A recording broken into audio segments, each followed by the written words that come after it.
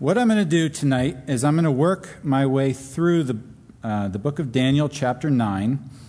But before we do that, I want to give you guys, since normally if we would do something like this, we would have worked our way through chapters 1 through 8. And I think there's some key things to look at before we try to break down chapter 9. So I'm going to be in chapter 9. I'll do it verse by verse. But before we get there, I want to show you and remind us of a couple things. So you can turn to chapter 1 for the first of those things.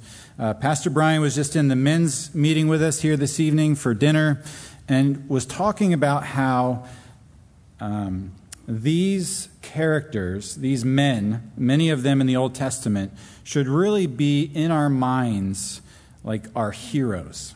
And I don't know about you, but when I was growing up, I went to Sunday school when I was little, and then around junior high and senior high, I was always battling back and forth. I knew I should read my Bible, but I was in high school, and sometimes I did and sometimes I didn't. But those times where I would get up and read, I'd be like, man, where should I read?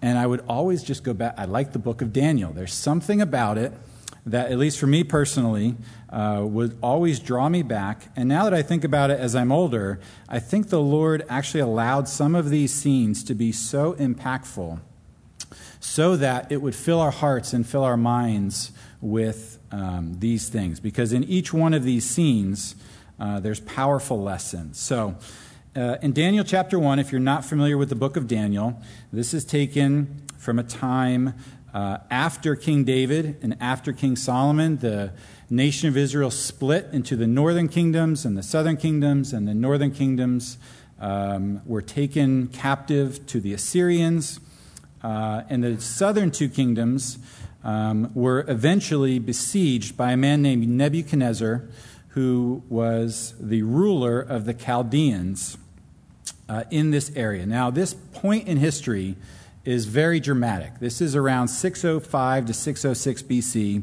There's lots of things taking place. But for the Bible's sake here, for the book of Daniel, we're going to see Nebuchadnezzar come in, and he is going to take some of the young men from Israel captive as slaves back to the area of Babylon. And Babylon during this time was the world ruler. We're going to look at that in the next chapter. But for right now, look at verse 6 of chapter 1. Now from among those of the sons of Judah were Daniel, Hananiah, Mishael, and Azariah. And to them the chief of the eunuchs gave names. He gave to Daniel the name of Belteshazzar, to Hananiah Shadrach, to Mishael Meshach, and to Azariah Abednego. But Daniel purposed in his heart that he would not defile himself with the portion of the king's delicacies, nor with the wine which he drank. Therefore he requested of the chief of the eunuchs that he might not defile himself. And if we were studying through this tonight, there's a whole study here, but you could basically look at the beginning of verse 8 where it says, but Daniel, and then the beginning of verse 9, now God. There's a direct correlation between Daniel here as a young man, in his heart sensing it was time to take a stand, and God honoring that stand. And if you guys know the book of Daniel, you know how this story goes. Daniel and his friends decide to not indulge in what the king of Babylon was trying to do. He was trying to brainwash them. He was trying to bring them in and basically bribe them with all the things of Babylon so that they would think that Babylon is so great. And then when they brought the rest of the children of Israel to Babylon, Daniel and his friends would tell everybody else, hey, these guys are good. This is incredible. We shouldn't fight against them. These guys are great. And Daniel here basically says, I'm not buying it. And I'm not going to enter into this. But he had to figure out a way to do it and not get his head chopped off. So he says to the chief here, listen, just do me a favor. Let me be tested. Just give us water and vegetables. Let's just keep this simple and see how this works out. And you guys hopefully know the story. You can look at verse 17. As for these 4 young men, God gave them knowledge and skill in all literature and wisdom, and Daniel had understanding in all visions and dreams. And at the end of days, when the king had said that they should be brought in, the chief of the eunuchs brought them in before Nebuchadnezzar. And the king interviewed them, and among them none was found, like Daniel, Hananiah, Mishael, and Azariah. Therefore they served before the king. And in all matters of wisdom and understanding about which the king examined them, he found them 10 times better than all the magicians and the astrologers who were in all his realm. And Daniel continued until the first year of King Cyrus. And we'll see what that verse means here in a second. But Daniel starts off making a big impact in Babylon. And as we're going to see, God is going to do some truly historic things during this period of history, and he's going to place Daniel right in the middle of it for a very specific purpose, and I'll show you what I think that is here. But look at chapter 2, verse 31. Hopefully you guys know what happens next. God gives Nebuchadnezzar, the most powerful man in the world at this moment, a dream, meaning God initiates it. God is the one who basically places this in Nebuchadnezzar's lap after he makes sure Daniel's right in the right spot to interpret it. It's pretty incredible. And Nebuchadnezzar does not know what the dream means. In fact, he panics and he threatens all of his wise men to the point where Daniel and his friends are going to get caught up in the middle of this. And Daniel goes and prays, and God gives Daniel the interpretation of what the dream means. He shows him the dream and what it means. And that's where we come to in verse 31 here. And this really sets the stage, I believe, for chapter 9. And this is one of the keys to the book of Daniel. So Daniel comes in before the king, and he's going to tell him what his dream was and what it meant. You, O king, were watching, and behold, a great image. This great image, whose splendor was excellent, stood before you, and it was awesome. And the image's head was of fine gold, and its chest and arms of silver, and its belly and thighs of bronze, and its legs of iron, and its feet partly of iron and partly of clay. And you watched while a stone was cut without hands, which struck the image on its feet of iron and clay, and broke them in pieces.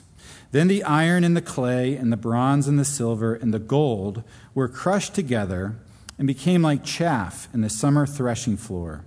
And the wind carried them away so that no trace of them was found. And the stone that struck the image became a great mountain and filled the whole earth. This is the dream. Now we will tell the interpretation of it before the king. You, O king, are the King of kings.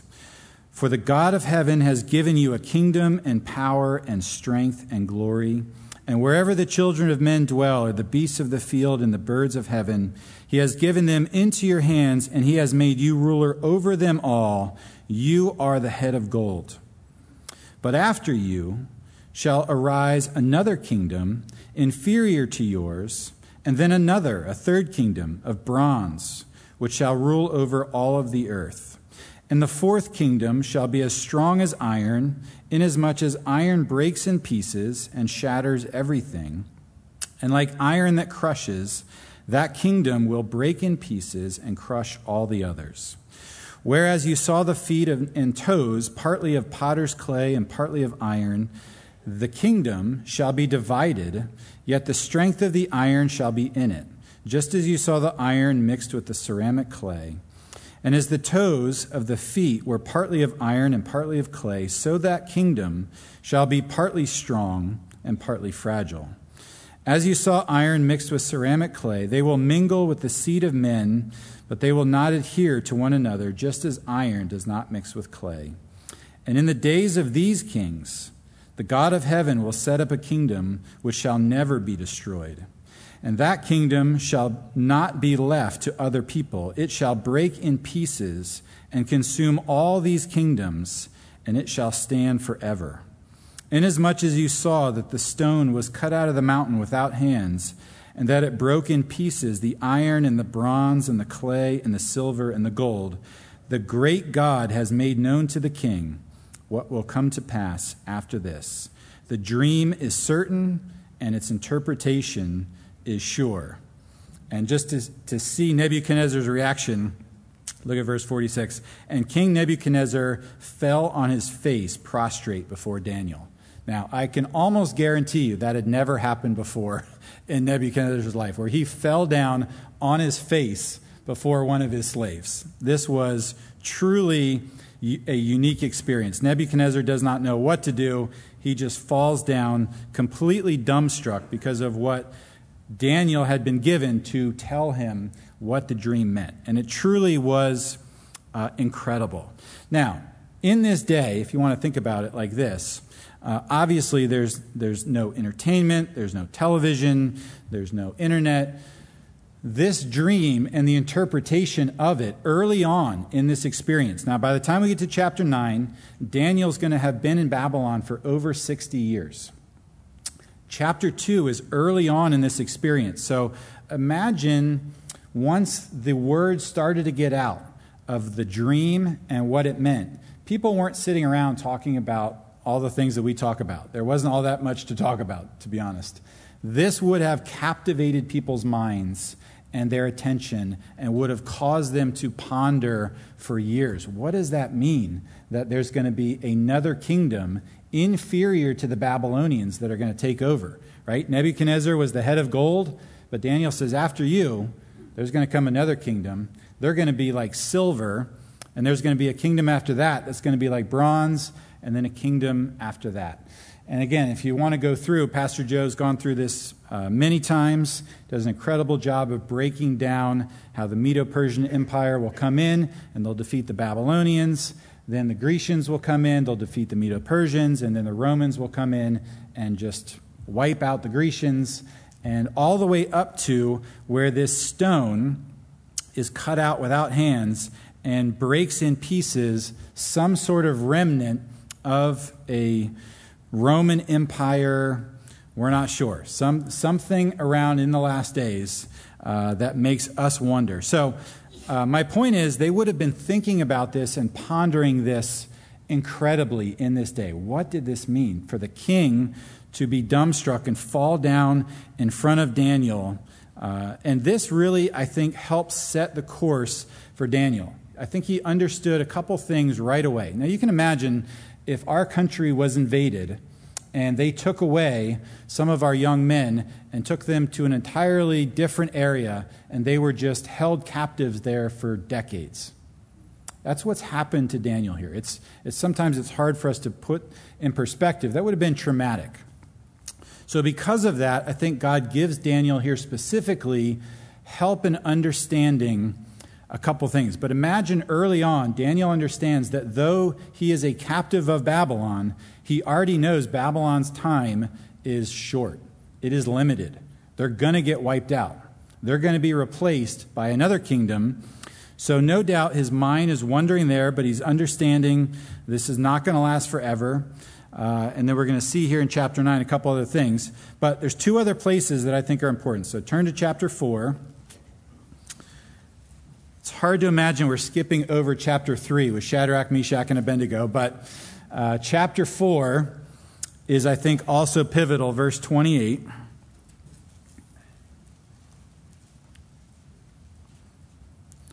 And I'll just kind of summarize for you what happens. God gives Nebuchadnezzar another dream. And Nebuchadnezzar now knows the dream, and he tells his wise men the dream, but they can't interpret it. And there's a question here if they couldn't interpret it or didn't want to interpret it. Because when you read the dream, it doesn't seem like you would need your PhD in philosophy to think that this is probably not good news. So you can imagine why they might not have wanted to give the king the interpretation here. Daniel, though, this does give the king the interpretation, and the dream was this huge tree that had consumed the earth, and everything around it had found its shade under it, its fruit from it, and this watcher, this angel, comes down and says, cut it down. Staggering, right? But put a band around it and leave it there for 7 times. And Daniel here understands the dream, is a little bit nervous, and Nebuchadnezzar looks at him and says, Daniel, tell me what it means. And Daniel says, I wish this was for somebody else because this is not good. But here's what it means. It means that you are going to be basically taken down. Your pride God is going to let you know that God rules in the kingdom of men. But there's a chance if you want to break off your sin and your pride. But it says Nebuchadnezzar was in his palace a year later, and he looks around and he says, "Isn't this the great Babylon that I have built?"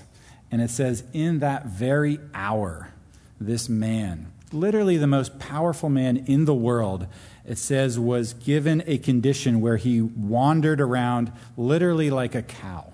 Boanthropy is the term that people use for this. But for 7 years, Nebuchadnezzar is literally reduced to the intellect of an animal. And Daniel, in the midst of that, finds himself there covering for the king. And Nebuchadnezzar gets his sanity back, I guess you could say. And verse 28 says, "All this came upon Nebuchadnezzar. At the end of the 12 months, he was walking about the royal palace of Babylon.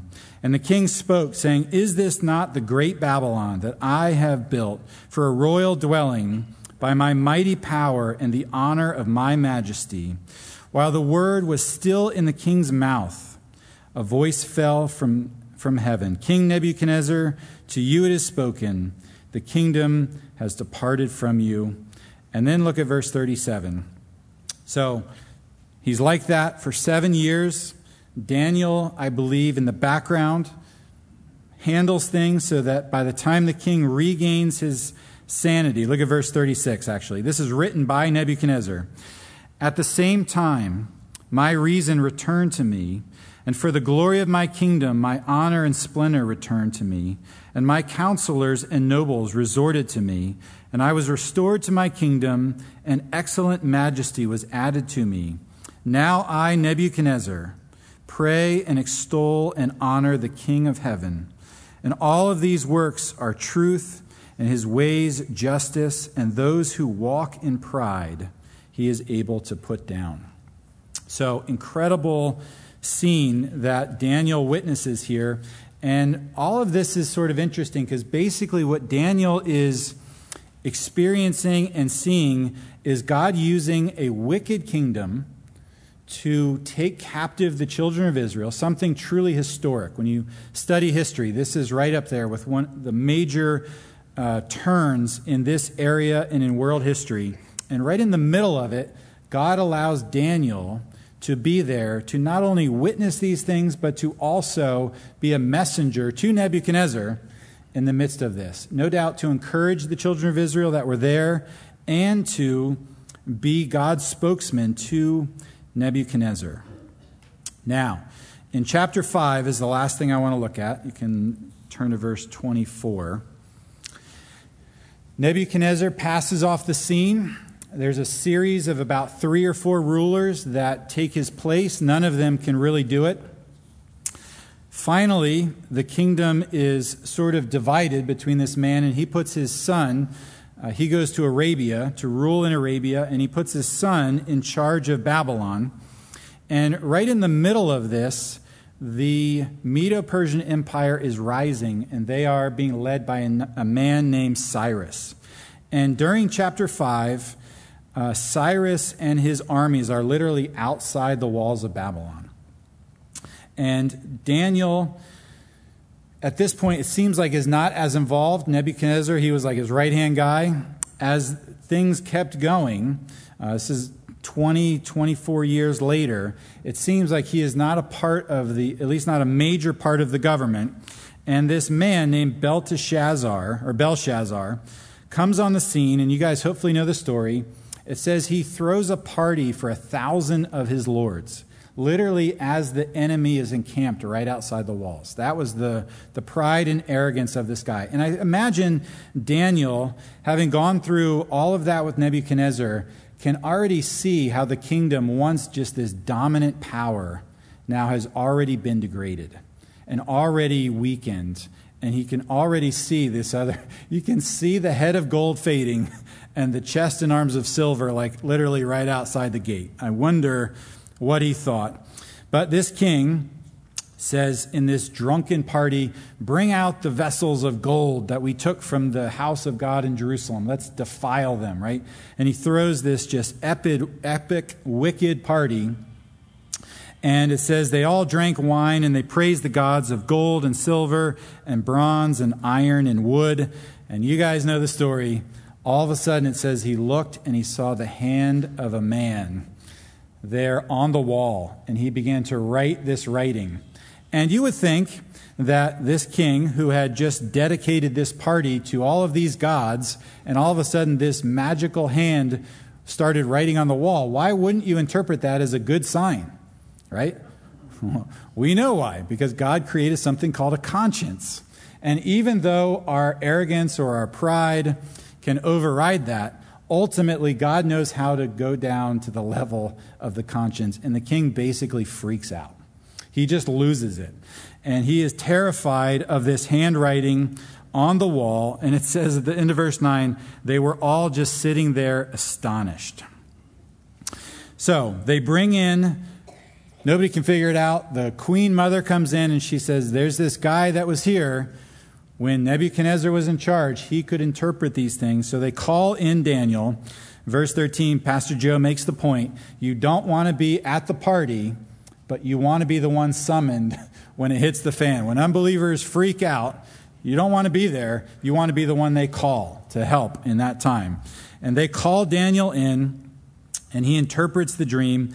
And in verse 24, he says, here is the interpretation. Verse 24. Then the fingers of the hand were sent from him, and this writing was written, and this is the inscription that was written, Mene, Mene, Tekel Upharsin. And this is the interpretation of each word, Mene. God has numbered your kingdom and finished it. Tekel, you have been weighed in the balances and found wanting. Perez, your kingdom has been divided and given to the Medes and the Persians. That's from gold to silver. And Belshazzar gave the command, and they clothed Daniel with purple and put a chain of gold around his neck and made a proclamation concerning him that he should be the third ruler in the kingdom. And that very night, Belshazzar, king of the Chaldeans, was slain, and Darius the Mede received the kingdom, being about 62 years old. And it pleased Darius to set over the kingdom, if you read down, Daniel and his 3 friends. So, I apologize for the long introduction, but you can go to chapter 9. Because in chapter 9, verse 1, it says, in the first year of Darius, the son of Ahasuerus, of the lineage of the Medes, who was made king over the land of the Chaldeans. So that is the moment here where Daniel now enters into chapter 9, where he's going to get this dream and this remarkable chapter. And there's actually a couple different things converging at one time. And that's why I want to think through how remarkable of a scene this is. So the first thing is what we just looked at, that Daniel had interpreted that dream of Nebuchadnezzar, and God had given Nebuchadnezzar and showed him specifically what was going to happen in the future. And Daniel interpreted it correctly, that Nebuchadnezzar and the Babylonians were powerful. They were more powerful than anyone else. Nebuchadnezzar was that head of gold. But then he just simply says, and after you, there's going to come another kingdom inferior to yours, but they're going to replace you. And that's what happened there at the end of chapter 5, and where we come here at the beginning of chapter 9, where Darius the Mede has been given control of Babylon by Cyrus the Persian. So the Medo-Persian Empire had partnered together. Cyrus was the man who was really in charge, and he gives Darius control of Babylon. And Darius now finds himself controlling Babylon, where Daniel is. And so Daniel has now, right in front of him, watched the head of gold be replaced by the Medo-Persian Empire, the chest and arms of silver. All those years of wondering, how is this going to happen? And watching the slow degradation of Babylon go from powerful and controlling to less powerful as weaker and weaker leaders replace Nebuchadnezzar, until ultimately the weakest leader, this guy who just freaks out when the handwriting is on the wall. Daniel literally watches these things take place. Now, there's 2 other things that take place that are happening right at this very moment. Let me just read to you the first 2 verses of chapter 9. So, in the first year of Darius, the son of Ahasuerus, the lineage of the Medes, who was made king over the land of the Chaldeans, in the first year of his reign, I, Daniel, understood by the books the number of the years specified by the word of the Lord through Jeremiah the prophet, that he would accomplish 70 years in the desolation of Jerusalem. So Nebuchadnezzar had come in, he had taken captive Jerusalem, and Daniel is taken to Babylon, interprets the dream, but says in that day he began to understand, because he was reading Jeremiah the prophet, that there was a purpose behind this. And God had established 70 years for this to take place. If you guys go back and study it, the nation of Israel was supposed to take 1 year off every 7th year and let the land go fallow. And because of a lack of faith and trust, they didn't do it. They kept planting, and for 490 years just kept doing it. And God eventually put a stop to it by basically bringing Nebuchadnezzar in and allowing the land to rest for 70 years. And that's where we find ourselves. Now, I'm going to read you these verses from Jeremiah. Just see if these sound familiar to you. For I know the thoughts that I think towards you, says the Lord, thoughts of peace and not of evil, to give you a future and a hope. And you will call on me and go and pray, and I will listen to you, and you will seek me and find me when you search for me with all your heart. That sounds familiar, right? Sounds like something, a devotion we would read in the morning. That message was given to Jeremiah as the children of Israel are being carried away because of their disobedience. Here's the verse before the verse that says, I know the thoughts that I think towards you. The verse right before that, this is chapter 29. You don't have to turn there, I'll just read it. Jeremiah 29 verse 10 says, For thus says the Lord, after 70 years are completed at Babylon, I will visit you, and I will perform my good word towards you, and cause you to return to this place. For I know the thoughts that I think towards you, says the Lord, thoughts of peace and not of evil, to give you a future and a hope. So God had allowed the children of Israel to be taken captive. He had allowed Nebuchadnezzar, a wicked king, to conquer the 2 southern tribes and to take away Daniel and his friends. And this was God's purpose. God had a purpose in the middle of this. So 3 things are happening now. Now that is a remarkable message in the middle of that. And there's one that I think is even more remarkable that's happening. So you kind of picture it like a wheel, and there's 3 spokes all coming together to Daniel chapter 9. So you've got the dream of Nebuchadnezzar, the head of gold, transitioning right in front of Daniel. You've got the prophecy of Jeremiah, where God says, I have good thoughts to you, but I'm doing this for a reason. And when I'm done with the 70 years, I will bring you back. I'll listen to you. But the prophet Isaiah had said 200 years before this prophecy in chapter 44 and into 45. I'll just read it. Who says of Cyrus, he is my shepherd, and he shall perform all my pleasure, saying to Jerusalem, you shall be built, and to the temple your foundation shall be laid. Thus says the Lord to his anointed, to Cyrus, whose right hand I have held, to subdue nations before him and loose the armor of kings, to open before him the double doors, so that the gates will not be shut. I will go before you. It's one of the most incredible things in all of the Old Testament.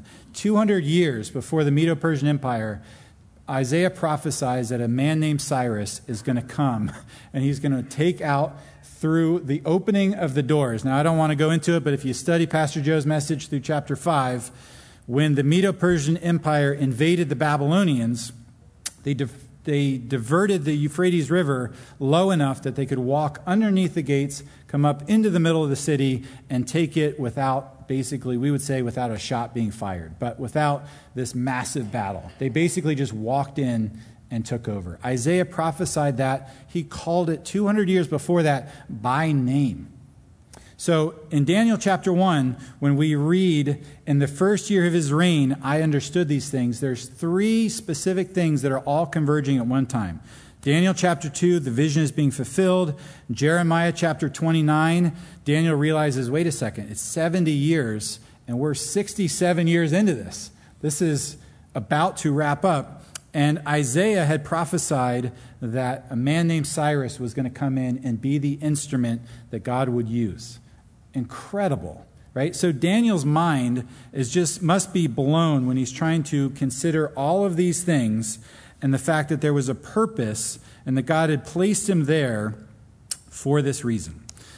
So I think it's helpful. Obviously, one of the things we've been thinking about lately is prophecy, right? You see the things that are happening around us, and hopefully in your mind begins to ponder, what does this all mean, right? We understand the Old Testament, we understand in part some of the New Testament, and I believe right at this point, Daniel's mind, because we're going to see here, well, just look, he says in verse 2, I, Daniel, understood by the books that the number of the years specified by the word of the Lord through Jeremiah the prophet, that he would accomplish 70 years in the desolation of Jerusalem. Daniel said, I got it. I understood.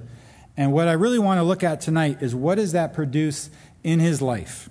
I'm not going to get into the back half of chapter 9 is maybe the greatest prophecy in Daniel.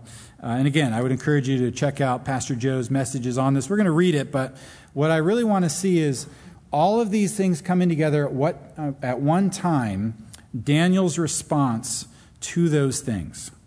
This prophetic tension, all of these things are happening, and Daniel's looking at it, and he's thinking about it, and he's like, wait, if Jeremiah said that it's going to be 70 years from the time that we were taken away, and this is now 67 years into it, Daniel begins to understand, and what I want to look at here now is this prayer. So look at verse 3. Daniel says, Then I set my face to the Lord God to make request by prayer and supplication with fasting and sackcloth and ashes. And I prayed to the Lord my God, and I made confession. And I said, O Lord, great and awesome God, who keeps his covenant and his mercy with those who love him and with those who keep his commandments. Imagine reading the words of Jeremiah. I know my thoughts that I think towards you, says the Lord, thoughts of peace and not of evil. Imagine what a good word that was for Daniel to think about, and then look at his own time and be like, that's the message for us right now, that God loves us, his thoughts towards us are good, he wants to restore us. So Daniel here begins this prayer. Now, if you've studied this, in verse 5, you'll see, we have sinned, we have done wickedly. In verse 6, we have heeded. Verse 7, but to us, shame of face. Verse 8, to us, we have sinned. You go through and you will see Daniel now make this prayer and this petition before the Lord, and he includes himself in the midst of this. And there's no record of, when you study the life of Daniel, that he was in any way an outright sinner. Now, we know he wasn't perfect, but what we're going to see here is genuine humility. And that's the first thing I want to think about here, is when these prophetic things are all coming together, what does it produce in his life? And the first thing is he begins to pray, and he doesn't panic. Now, a month ago, when the group in Gaza attacked Israel, I may or may not have Googled how to freeze dry food and keep it for a long time. There was a moment maybe where there was a little bit of panic, and I thought, wow, if this is like Ezekiel 38 or World War III, or there was a moment. But Daniel here, he doesn't panic. He prays. And the context of his prayer, the substance of his prayer, the humility of his prayer is what I want to look at. So he prays, he doesn't panic, and he does so in humility. Look at verse 5. We have sinned, meaning we as a people, the children of Israel, have sinned and committed iniquity. We have done wickedly and rebelled, even by departing from your precepts and your judgments. Neither have we heeded your servant, the prophets, who spoke in your name to our kings and to our princes, to our fathers and all the people of the land. Daniel said the problem was not that we didn't know.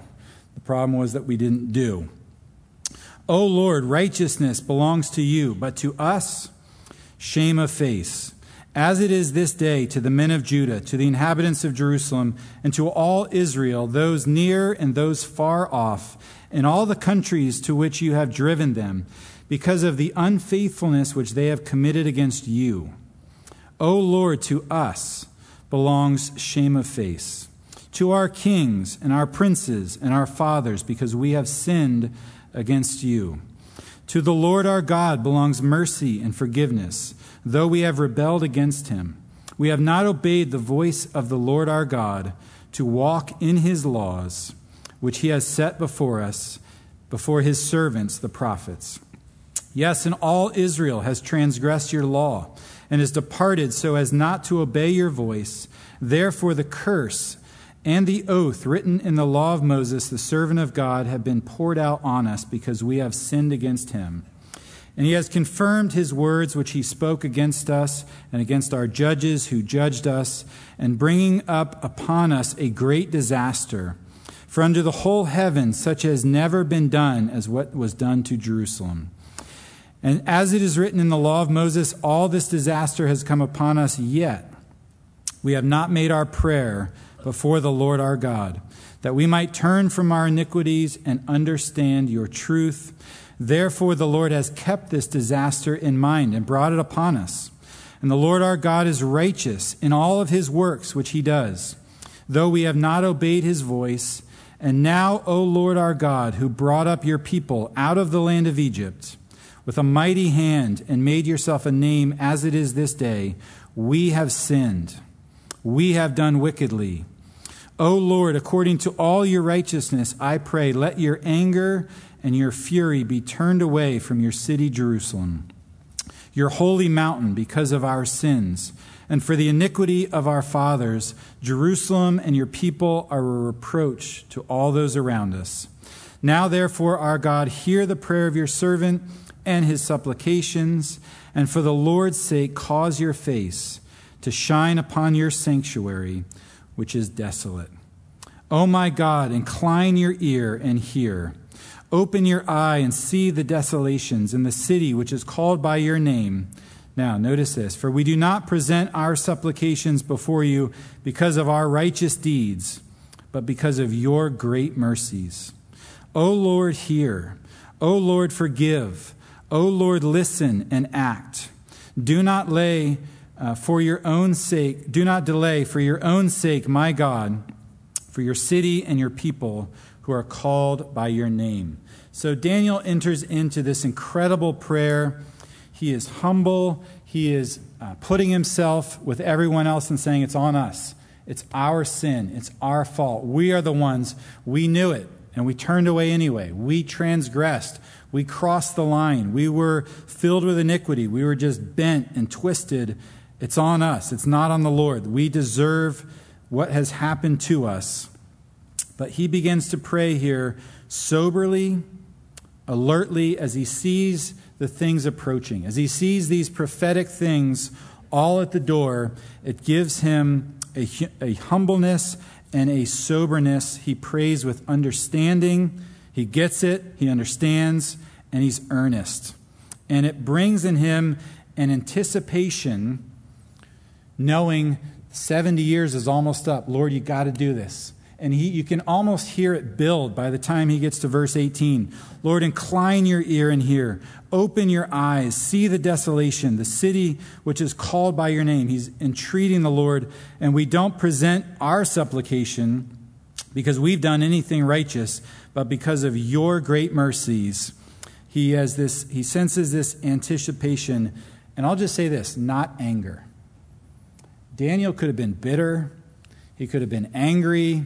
He could have been tired. He could have been grumpy. He's an old man by this point. He had been through a lot of things. And instead of all of that, as he looks at the whole scene and he sees all of these things converging at one time, his anticipation begins to build. He's like, Lord, you got to do this. Not because of us, but because of you, because of your mercies. Incredible. I think response to what he sees around him. Now, let's look at what happens. Verse 20 here. Now, while I was speaking and praying and confessing my sin and the sin of my people Israel, and presenting my supplication before the Lord my God for the holy mountain of my God, yes, while I was speaking in prayer, the man Gabriel, who I had seen in the vision at the beginning, being caused to fly swiftly, reached me about the time, now please notice this, at the evening offering. That was a Jewish term. That was something back in Jerusalem before the fall. They would offer a sacrifice every evening. Daniel, almost 70 years later, is still putting things in perspective of the temple in Jerusalem. He had been like 15 or 16 when he left. Incredible. And he informed me, this Gabriel, this angel, and talked with me and said, O Daniel, I have now come forth to give you skill to understand. At the beginning of your supplication, the command went out, and I have come to tell you, for you are greatly beloved. Therefore, consider the matter and understand the vision. Now, Gabriel, I don't believe Daniel is asking for this. I think Daniel is basically doing his best to understand all the other things in front of him. And now this angel is going to give him another vision to, in my mind, surpasses even chapter 2. This vision that's going to go all the way into where we are, I believe, close this evening. So he says in verse 24, this angel says to Daniel to give him understanding of this vision. 70 weeks or 77s, 77-year periods are determined, notice this, for your people and for your holy city. So this is determined. This is specifically about the children of Israel and the city of Jerusalem. These 6 things: to finish the transgression, to make an end of sins, to make reconciliation for iniquity, to bring in everlasting righteousness, and to seal up vision and prophecy, and to anoint the most holy. This angel tells Daniel, by the time this vision is complete, these 6 things will take place. Notice the first 3 all kind of describe what's messed up in the world. Transgression, these are all words for sin. Transgression means to draw a line, say, don't step over this line, and we knowingly do so anyway. That's what the Bible calls a transgression. So he says to finish that. That will be over. To make an end of sins, which the word there just means to miss the mark. The idea of an archer, aiming but missing the mark. And to make reconciliation for iniquity. Iniquity is that twisted and messed up part in all of us.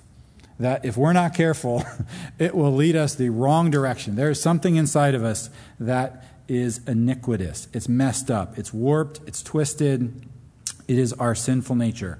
Now, he says, there is coming a time when this vision is complete. There will be no more crossing those lines. There will be no more messed up, twisted nature. No more missing of the mark. Talk about just a completely new era, a new kingdom that is coming. To bring in everlasting righteousness and to seal up vision and prophecy, meaning to put an end, put a completion to it, and to anoint the most holy. And now this remarkable scene, and again, I would encourage you, if you're not familiar with this, Pastor Joe does an entire study, an hour long, on verse 24, 25, 26, and 27. And that's really what it's due. I want to just read through it and make an application here. But Gabriel's telling Daniel this vision, and he says this, now therefore understand that from the going forth of the command to restore and build Jerusalem until Messiah the Prince, there shall be 7 weeks or 7 7-year periods, and 62 weeks or 7-year periods, or 483 years, 69 7-year periods. Hopefully I'm not losing you there. And in that time, from the time the command goes out, 483 years, the street shall be rebuilt again, and the wall, even in troublesome times. Now, If you guys do your homework here, or if you read through this, you'll know that the Medo-Persian Empire replaced the Babylonians. They were there, and Cyrus told a group of the Jewish people they could go back and they could begin to rebuild the temple. That was around the time that Zechariah and Haggai are prophesying, and Zerubbabel and Joshua go back and they begin to rebuild the temple in Jerusalem, but they don't begin to rebuild the city or the walls. Ezra goes back to finish the work that had been stunted because of some conflict that had come up. But finally, Nehemiah, who is in the Medo-Persian Empire, working for King Artaxerxes, hears about what's going on in Jerusalem, that the city never really has finally recovered, and it's just kind of a shambles and it's a mess. And God puts it on his heart, and he goes into the king of Medo-Persia, and he says, I want to go back to Jerusalem and rebuild the walls. And he says that was in the 20th year of Artaxerxes, which is 445 BC. And Artaxerxes says to Nehemiah, go back and rebuild the walls and rebuild the city. And again, hopefully you guys know this, but as this goes forth, literally to the year, this begins to transpire. This clock begins to tick. As Nehemiah travels from Persia back to Jerusalem, he begins to rebuild the walls there. You can read through Nehemiah how that transpires. And then look at verse 26. And after the 62 weeks, after all of this period of time, 69 of the 70 weeks, when it's over, Messiah shall be cut off, but not for himself. And the people of the prince who is to come shall destroy the city and the sanctuary. So Gabriel tells Daniel here that two things are going to happen after the 69th week. The first thing is the Messiah, which would have gotten every Jewish reader, their mind would have instantly been locked in on this, shall be, notice he says, cut off, but not for himself. In one sense, it's vague, but on this side of the New Testament, we look back and we think that's perfect. That's a perfect description of what happened, that Jesus was taken, he was crucified, but not for himself. This wouldn't come from Daniel's time here. This is 539 when he's receiving this vision, 445 when Nehemiah goes back. This wouldn't happen for 560 years almost, but now we look at it and we think, that's a perfect way to describe the crucifixion, that he was cut off, but not for himself. And the people of the prince who is to come, that goes back to Daniel chapter 2, the fourth kingdom of iron and clay. The prince that is to come shall destroy the city. This is the Roman Empire and the Roman legions. They shall destroy the city, that's Jerusalem, and the sanctuary, that's the temple. That took place literally in 70 AD when Titus came in and destroyed the city. You guys know the story. They set the temple on fire. The gold began to melt, and they began to take apart the temple brick by brick to get the gold out of the creases in between the stones as it began to melt. And this army shall take it, and it shall end with a flood until the war of desolations are determined. So, of that prophecy, 69 of the 70 weeks lead right up to where Pastor Joe is this coming Sunday, the crucifixion. And then verse 27 now is, I think, where, like in verse 1, where Daniel's reading Jeremiah and he's like, man, how does this is, he kind of senses what's going on. In verse 27, believers now, ever since then, have looked at this and thought, when is this going to come? We ponder this verse. Then he shall confirm a covenant with many for 1 week, this final 70th week of Daniel. And in the middle of the week, he shall bring an end to sacrifice and offering, and on the wings of abomination shall be one who makes desolate, until the consummation which is determined is poured out on the desolate. So Gabriel tells Daniel here there's one last week of this 70-week prophecy, and in the middle of that week, it's going to begin when he shall confirm a covenant with many. I believe that goes back to verse 24, to the people that this was prophesied about, the nation of Israel, for 1 week, one last period. And in the middle of that week, he shall bring an end to sacrifice and offering, and on the wings of abomination shall be one who makes desolate. Now, I'm not going to turn there, but if you go to Matthew 24, Jesus says, his disciples come to him and says, well, when will the end times be? When will we know? What will it look like? And Jesus goes through several different things, but he says one of the ways you'll know is in Judah, when you see the abomination of desolation spoken of by Daniel the prophet, using this verse right here, he says, then know and understand what's happening right then. And he describes what we call the tribulation, and specifically the second half of this, which we would call the Great Tribulation, or the time of Jacob's trouble. And he describes how this man, this he, which after the book of Revelation is written, we understand to be the Antichrist, is going to come in and confirm a treaty, and he is going to start out as a man of peace, and then he's going to commit the abomination of desolation. And for this final 3.5 years, it says there is tribulation on the earth such as has never been seen before or ever will again.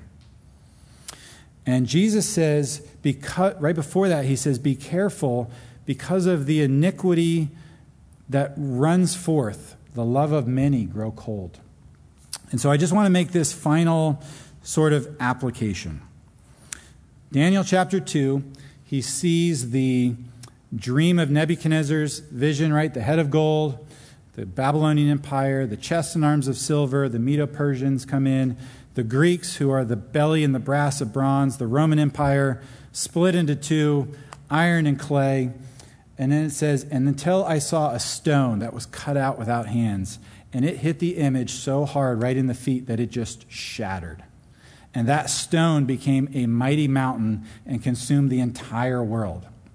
In other words, God was showing Daniel, these human governments are going to come, and they're going to be powerful.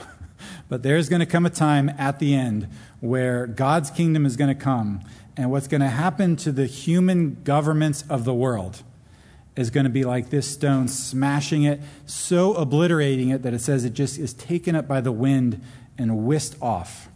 And when you go to Revelation 18, it says when the judgment comes on Babylon, it says that men stand there with their mouths open, looking at it and saying, can you believe this? In 1 hour, desolation has come. In 1 hour, God has judged this entire world system. So we find ourselves somewhere in between there, right? Somewhere before the stone is cut without hands, somewhere before verse 27 of chapter 9, where we can sense the anticipation. As Daniel began to sense from Jeremiah, wait a second, this is coming. This is almost here. God had a purpose in this, and we can see this beginning to transpire. So I just wanted to leave you with this. When Daniel began to sense that, there began to build in him an anticipation, not anger. When we look at the world, you can either anticipate God's kingdom coming and all these wrongs being made right, or you can get angry. Jesus said, when you see the lawlessness that's going to go on, the love of many is going to grow cold.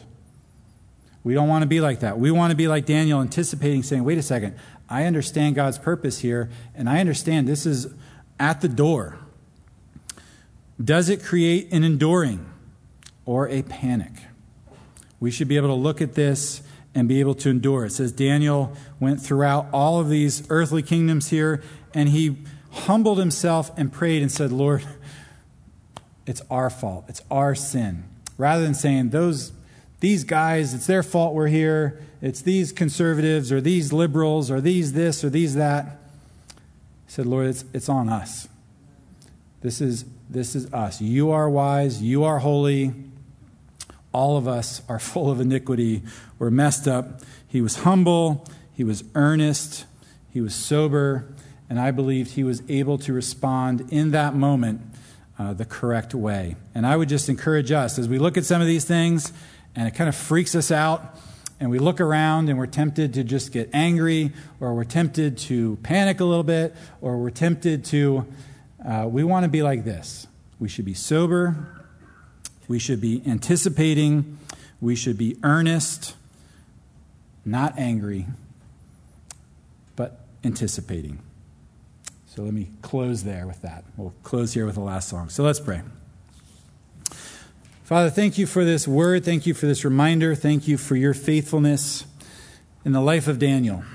Lord, thank you for giving these scenes to us, Lord, to be remembered. Lord, you alone know where we are in all of this. You alone know, Lord, what you have for us. But, Lord, we desire to live in such a way, Lord, that we would be a light to this generation. Lord, that we would be anticipating your coming kingdom. Lord, that day when your kingdom replaces the kingdoms of this world. Lord, we believe that's your will. Lord, do a work in our hearts. And we pray in your name. Amen.